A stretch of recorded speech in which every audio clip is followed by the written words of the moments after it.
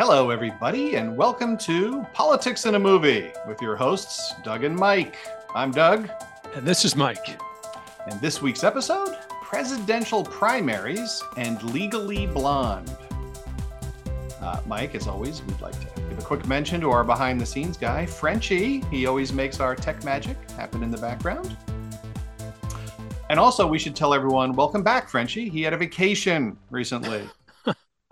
In France, even the basic worker gets like 2 months vacation and a bottle of wine each year. So, Mike, he said that he could teach us how to run this thing without him. But I told him, I said, hey, we're the talent. Mike and I are the talent. We can't bother ourselves with typing on a keyboard to make things happen. All right, Mike. Well, we have a new thing right now to announce. We have our first sponsor. Great. So let's see. Here we go. Frenchie is giving me the copy. It is for lentmail.com. Tired of having to give out your email every time you sign up for something? Have you even created a separate email that you use and now it's clogged up with spam? Sign up for lentmail.com.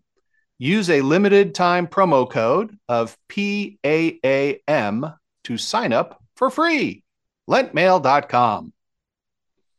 How'd that sound, Mike? Was that good? That was good. That was my first time reading an ad.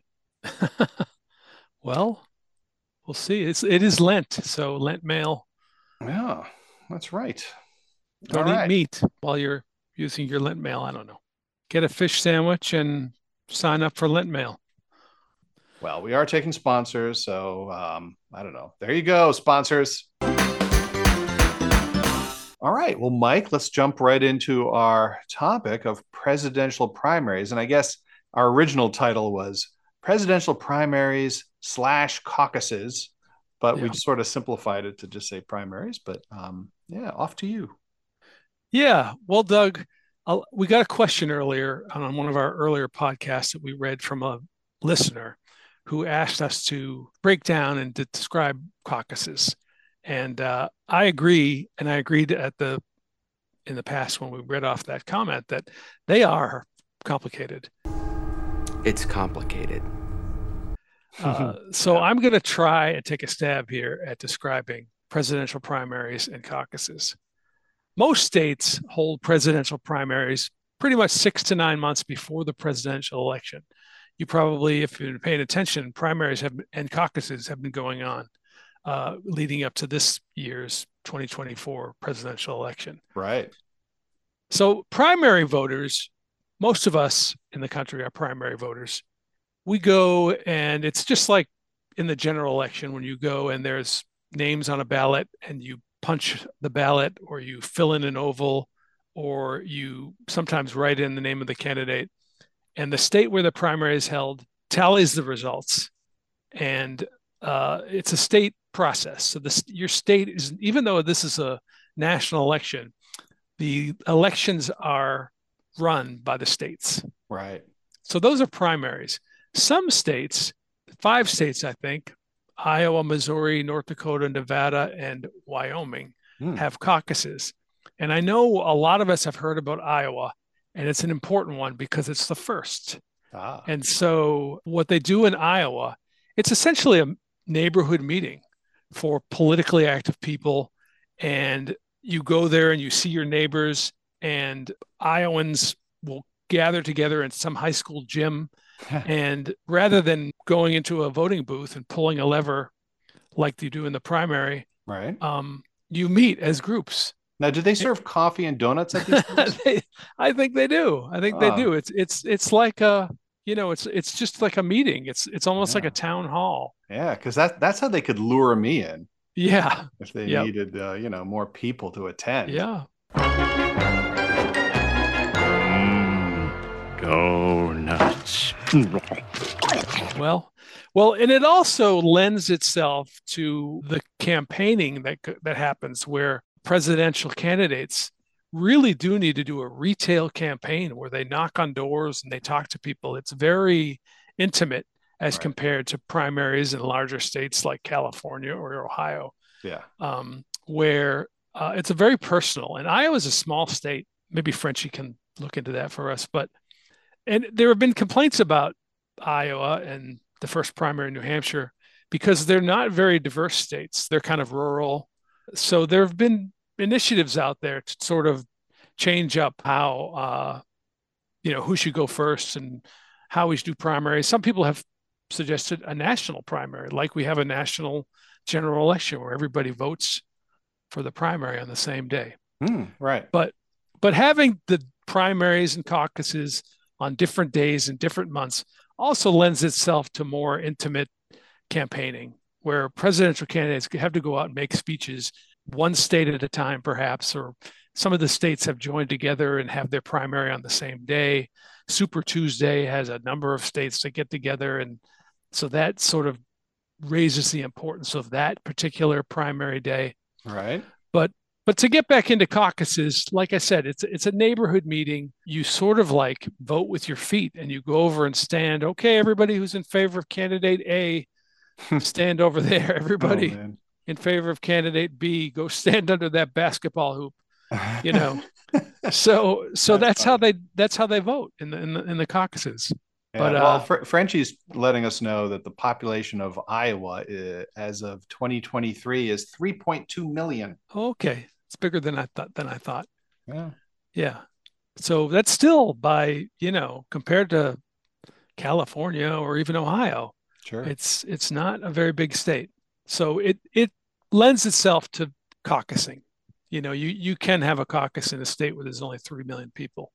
Right. And I kind of just I like the word caucus. It's just a funny sounding, that's why I like that. One of my favorite places is Secaucus. Yeah.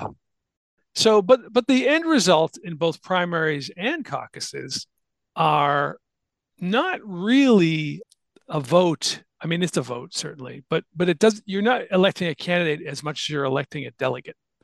So the winners, 44 votes, I think it is in Iowa, are delegates.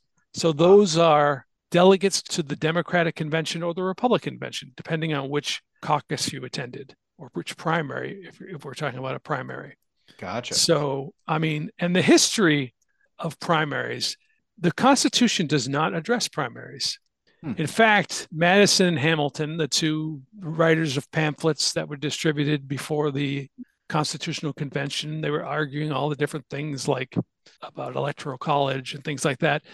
Madison and Hamilton were not in favor of political parties at all. They really wrote the Constitution not thinking about parties. Ironically, those two, Madison and Hamilton, became the leaders of the first political parties, the Federalists and the Democratic Republicans. So even though they argued against political parties, they were the founders, the framers really did divide into different factions. They found themselves drawn into that distinction, that delineation, I guess. Yeah. So we had the Iowa caucus in February, and this year it did provide the results that people wanted. It does kind of help to separate the wheat from the chaff, and it's interesting that we're talking about the farming state of Iowa and wheat from the chaff. But and some candidates actually had to leave after the Iowa caucus because they were running out of money. They didn't get the bump that they wanted. So after Iowa, DeSantis and Ramaswamy got out. Right, so in the Republican Party now, we've got Trump and Haley are the two left over, and we've also had New Hampshire. But in the past, Iowa has provided a big boost to candidates. For example, in 2008, when Obama and Hillary Clinton were facing off for the Democratic nomination, Obama came away from Iowa with a big lead, and it really gave him a bump going into the following primaries. Right. So while it is small and it's a weird process that most of us in the country don't do, caucusing, it does have the effect of giving, and it hasn't historically given like the leading candidate a boost. So in 2008, it gave Obama a boost, and this year it appears to have given Trump a boost, although he was leading anyway. Right. But now, so the thing that comes out of these caucuses are delegates. Is that the deal? That's right. And so when someone says that like a certain candidate won a caucus, it just means that delegates that support that person were elected, I guess. Yep. Elected to represent that state. Yeah. Gotcha. And you've seen the conventions, the party conventions on TV, and they go state by state and they'll say, Mr. Chairman, the proud state of Florida is proud to put forward. That's right. You have 60 votes. How do you cast them? Thank you, Madam Secretary. The great state of Alabama. The great state of Alabama casts 48 votes for Doug as their candidate, So the proud state. That didn't happen. I'd love to hear the different, adjectives or whatever these they do that. Use. Yeah.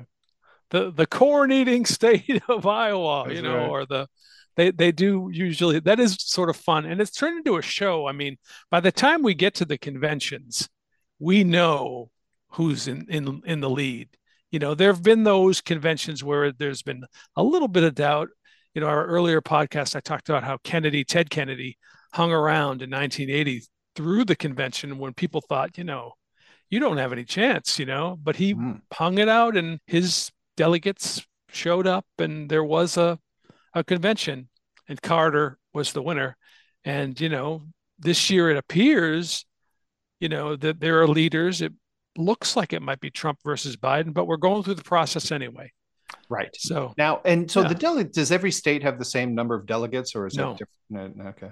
No, it's different. It's sort of like the Electoral College, where gotcha. The number of delegates has to do with population. So once all these different states gets their little set of delegates and they all meet up in the big convention to decide to all cast their little state votes and then decide who they're putting forth for the presidential nominee. Is that the deal? Yes. Gotcha. Yeah. So we are voting for delegates. I mean, it's the primaries are not so much a government function as they are a party function. Right. The general election is, you're voting and the states are in charge of the voting and in charge of counting the votes. But it's really the primaries are a party process. Gotcha. And has there ever been a case where like the delegates get up there on the stage and they freaking pull a fast one? Like, they say something, everyone's like, oh. And the delegates change their mind or something? Exactly. Yeah. I think there is some, like when it's close, they talk about brokered conventions, where there is debate on the convention floor. Sometimes there's a lot of talk about vice presidents. The announcement really isn't made until the convention comes. So there's some sort of horse trading that happens maybe among the delegates. And then, of course, the delegates, not only are there the delegates that the voters have elected, but there are super delegates in every state, and those are typically party leaders or elected officials. Ooh, and what kind of powers does a super delegate have? Well, I think the same as a regular delegate, but they get more donuts, more corn dogs. It's so the delegates from each state include all those that state elected, but then of course there are super delegates that go because they're favored by the party. They're party chairman of the state's Democratic Party, state's Republican Party, or the congressman or the senator from that state will attend the convention as a super delegate. So does every state have a caucus, or is it just those 5? It's just those 5 that have a caucus. Other states have primaries, but they all result in producing delegates. They do. And the important thing to remember, though, is that it's the state-by-state process. Candidates having to campaign in each of those states. And we don't have them all together. Like I said earlier, there are those who suggest that we should have a national primary. And maybe we should, but right now it's a state-by-state process. And that allows candidates to campaign in each state. And it also allows for one candidate or a couple of candidates to gain momentum.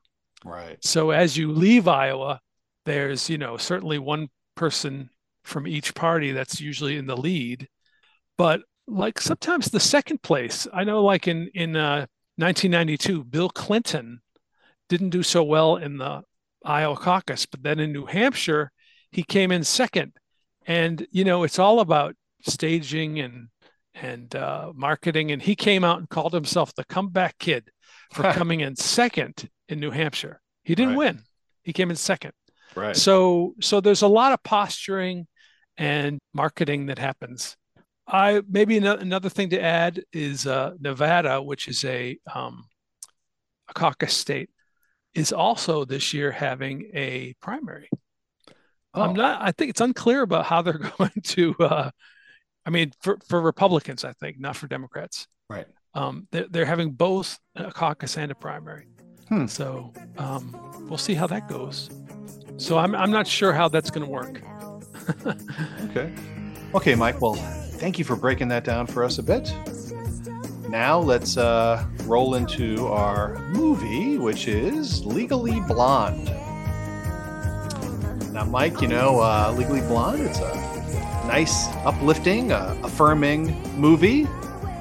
It lets you know that if an attractive blonde woman can succeed, so can you.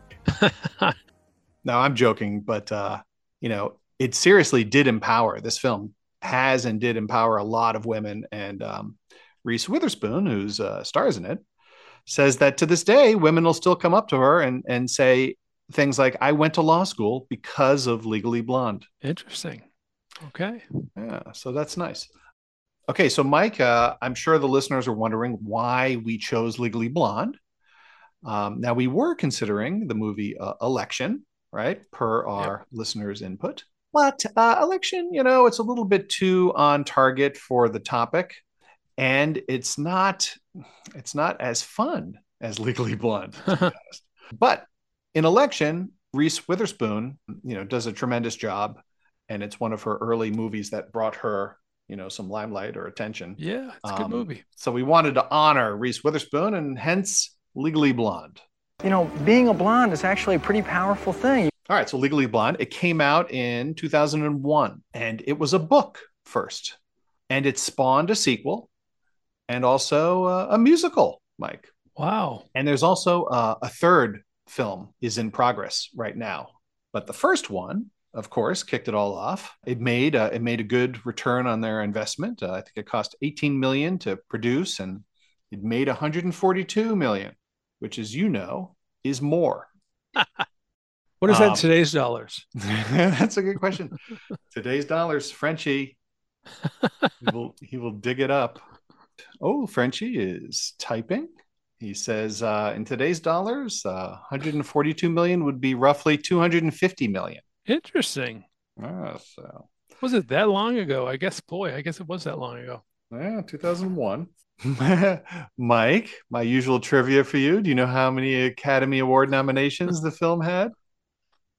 This time I'm going to guess 0. You are correct. Okay. Boy, fool me twice, huh, Mike? There's an old saying in Tennessee, I know it's in Texas, probably in Tennessee, that says, fool me once, shame on you.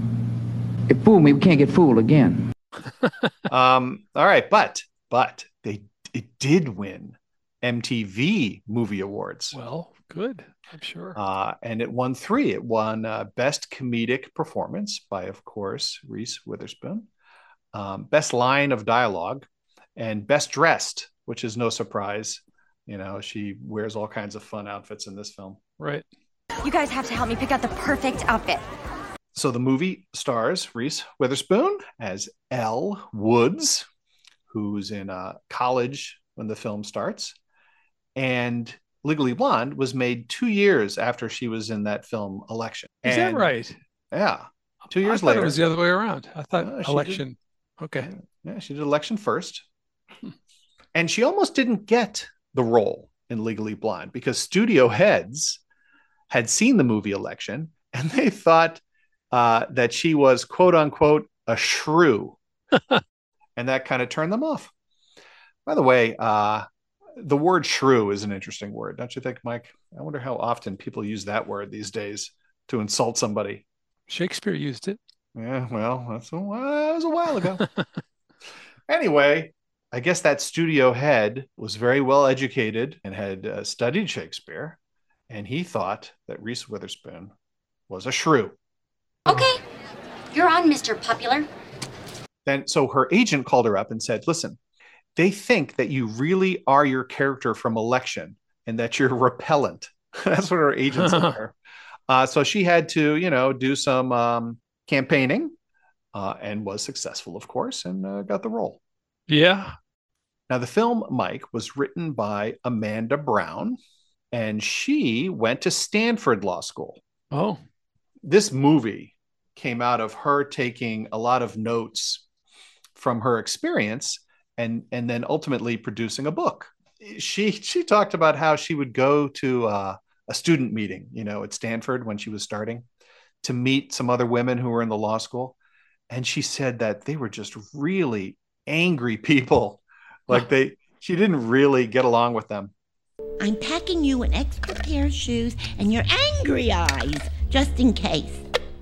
And they would say very serious things that Amanda Brown just thought, was absurd.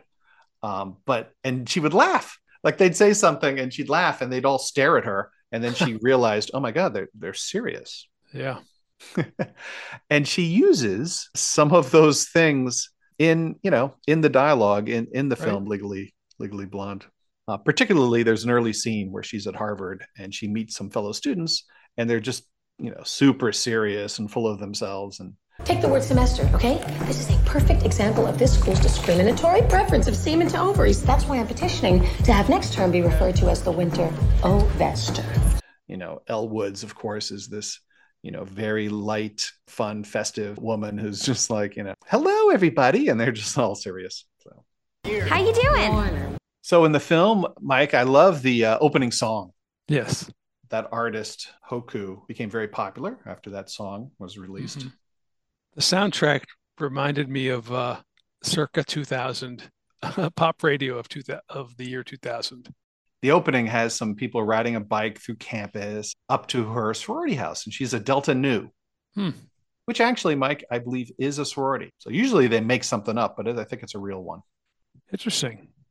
She goes out to dinner with her boyfriend, and the boyfriend, Mike, is just a classic douchey boyfriend. His name is Warner Huntington III. Yeah. And Mike, when they're writing these stories, they make someone a third because they know that is extremely pretentious sounding. Listen, you can forgive someone who's like a second, but anything past that, it lacks originality. Come on. Well, I guess it does save money on monogram towels, though. Yeah. But so this guy, Warner the Third, Mike, he is not a nice guy. But the breakup scene, he breaks up with her at dinner, and it's a real funny scene. And she's surprised that he's breaking up with her, and he says, "Well, I'm going to Harvard Law School, and if I'm going to be a senator by age 30, I need to marry a Jackie, not a Marilyn." A Harvard law graduate can do a great many things. Become a senator. And so, Mike, he's going to Harvard. And I have to tell you, have you met many fellas who went to Harvard? Yes. Yeah, me too. And I have found that a lot of these Harvard guys, they always find a way to sneak in the fact that they went to Harvard. Oh, yeah. They'll say something like, "Oh, it's like my third-year professor at Harvard always said, James, you're like the son I never had." And it's like, dude, all I asked was, do you like your new iPhone? Have you experienced that? Harvard folks love to sneak it in. Growing up in the Boston area, there's sort of a thing about that where the Boston Globe called it the WGU, World's Greatest University, sort of a knock at their self-importance. Right. But yeah. Yep. But, I'm not feeling bad for folks who went to Harvard, it is a very good school. Oh, absolutely. And I have met folks there who, great folks, but many of them just love sneaking it in. A Harvard law graduate has power. So he says to Elle, he wants to marry Vanderbilt. And she says, Vanderbilt? I grew up in Bel Air, across the street from Aaron Spelling. So she's just dumbfounded. And Aaron Spelling, by the way, for those of you who don't know, huge Hollywood TV producer. He did classic TV shows just for decades. He did Charlie's Angels. Good morning, Angels. Good morning, Charlie. The Love Boat, Heart to Heart, Dynasty, Beverly Hills 90210, Melrose Place. I mean, that guy's a superstar. So are the Vanderbilts. Superstars. Yeah, there you go. Mike, in the movie, now she wants to go to Harvard because that's what a Vanderbilt girl would do. And so she tells her parents. And so she's sitting around a pool in Bel Air, right? And her dad is standing there poolside with like a drink in his hand. And he says, honey, you don't need to go to law school. Law school is for people who are boring and ugly and serious. And that's exactly what Amanda Brown experienced when she was, attending law school. Elle does a video essay in her application to Harvard, which is, it's a funny scene while they're all sitting around the table watching her video essay, right? Yeah. Does have a 4.0. Her list of extracurricular activities is impressive. She was in a Ricky Martin video. Clearly, she's interested in music. Now, apparently, I've heard that Harvard doesn't do that. They don't allow video essays, But in the film, it's funny. Yeah. And it shows that, she did something unique that caught their attention to get in, which reminds me of a story, Mike. I had a friend when I was in college and he was applying to Harvard Law School or graduate school. And he knew that he had to stand out. So he went to a toy store and bought like a speak and spell, like, one of these toys where sure, like kids turn a dial. It looks like a big clock and they turn a dial to like the picture of a cow and it says moo, Yep. So the kids learn. And so what he did is he gutted that thing and he changed it around. So like you'd pick the cow and instead of saying, moo, it would say, hi, I'm Warner Huntington III and I'd love to go to Harvard. Right? And he got in. Wow. There's my advice to those of you who are applying to hard to get in schools. Just, come up with something that's going to catch their attention. Sure. And so Elle gets into Harvard. She bumps into Warner and Warner is engaged. He has a fiance. Vivian Kensington, which is just another great pretentious sounding name, right? I'm Vivian Kensington. Hello, Mrs. Kensington. All right, so Mike, some other interesting casting in this film. Jennifer Coolidge. Oh, yeah. She's in there. Yep. It's one of her early roles. I think before this, she was in American Pie, which made her well known. And then this really made her even more prominent. Jennifer Coolidge is in it. And then the male actor is Luke Wilson. Oh, right. Yeah. I always think of Luke Wilson as a crooked nose guy's brother. Because Mike, I'm really bad with names. I forget names really easily. Owen. Yeah, Owen Wilson. Owen Wilson, right? Yeah. But I always forget his name. And so I just think of it as crooked nose guy. I'm so bad with names, Mike. I'll go to like a party. Someone will introduce themselves and say their name. And I swear to God, 3 seconds later, I completely forget the person's name. And so like, to me, I go to a party and it's like, red shirt guy, nice watch guy, bad haircut guy. Like, I'm just labeling everyone in terms that I can remember, Mike. There you go.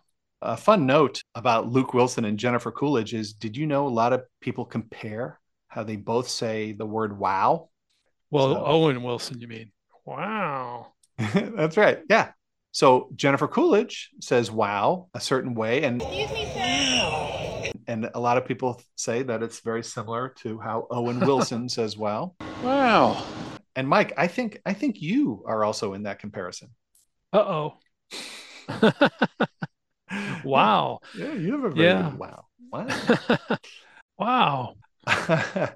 And then here's another casting thing that I was pleasantly surprised when I discovered. Raquel Welch is in the film. Yes. Yeah, with Isn't that crazy? blue makeup on her face. Yeah. She plays the ex-wife of the murder victim. Yeah. I don't want to give too much away, Mike, but someone gets murdered. Yeah. And of course, Raquel Welch, I mean, she was extremely well known in like the 60s and 70s as a hugely popular, attractive actress. And so, yeah, she's in this film. I'll just have to explain the blue. She has like facial makeup on, like it's blue, like her face is blue she's in like a spa. Right. Yes. Yeah. Yes. She's not an Avatar. So when she takes over, being the head lawyer, I love how like her girlfriends from LA show up now to see her in court. Like they show up in court and they're cheering her on. They're like, "Yay, Elle, go!" It's realistic. The judge is like, quiet. Elle, we came to see your trial. Oh, look how cute. There's like a judge and everything. And jury people. Vote for Elle! And so, Mike, I enjoy the courtroom scenes. But of course, in a movie like this, they cut corners and, they're exaggerated. Elle starts out, she's all nervous and she's making mistakes. But then she totally turns a corner once she latches onto one of the victims making a mistake on the stand. And she totally turns confident. She's like snapping her fingers and moving around the court, and boom, she gets the witness to admit to the killing. Isn't that right? 2 minutes later, snapping her fingers. Yep. You killed him. She's like, did you order the code red? That's right. Exactly. Did you order the code red? You're goddamn right I did. And then in the end, she gives the class speech for her graduating class. Oh. They're all in the room where she's giving the speech, and they're all in like, their black graduation robes, right? And then the camera pans over and it shows her like LA parents in the crowd wearing like colorful outfits, drinking martinis and toasting her. Congratulations, class of 2004. We did it! It's a classic film, Mike. It's almost kind of like Barbie-like. No, I agree. I think it was it's light and enjoyable. It's a happy film. Sometimes that's what you want. Okay, Mike. Well, as Elle says at the end of the movie, we did it. So, for all of us here at Politics in a Movie, thank you for listening. And you can check out our website at politicsinamovie.com. Thank you, Mike. Thanks, Doug. And thank you, Frenchie. Look at you! You have a baby! In a bar!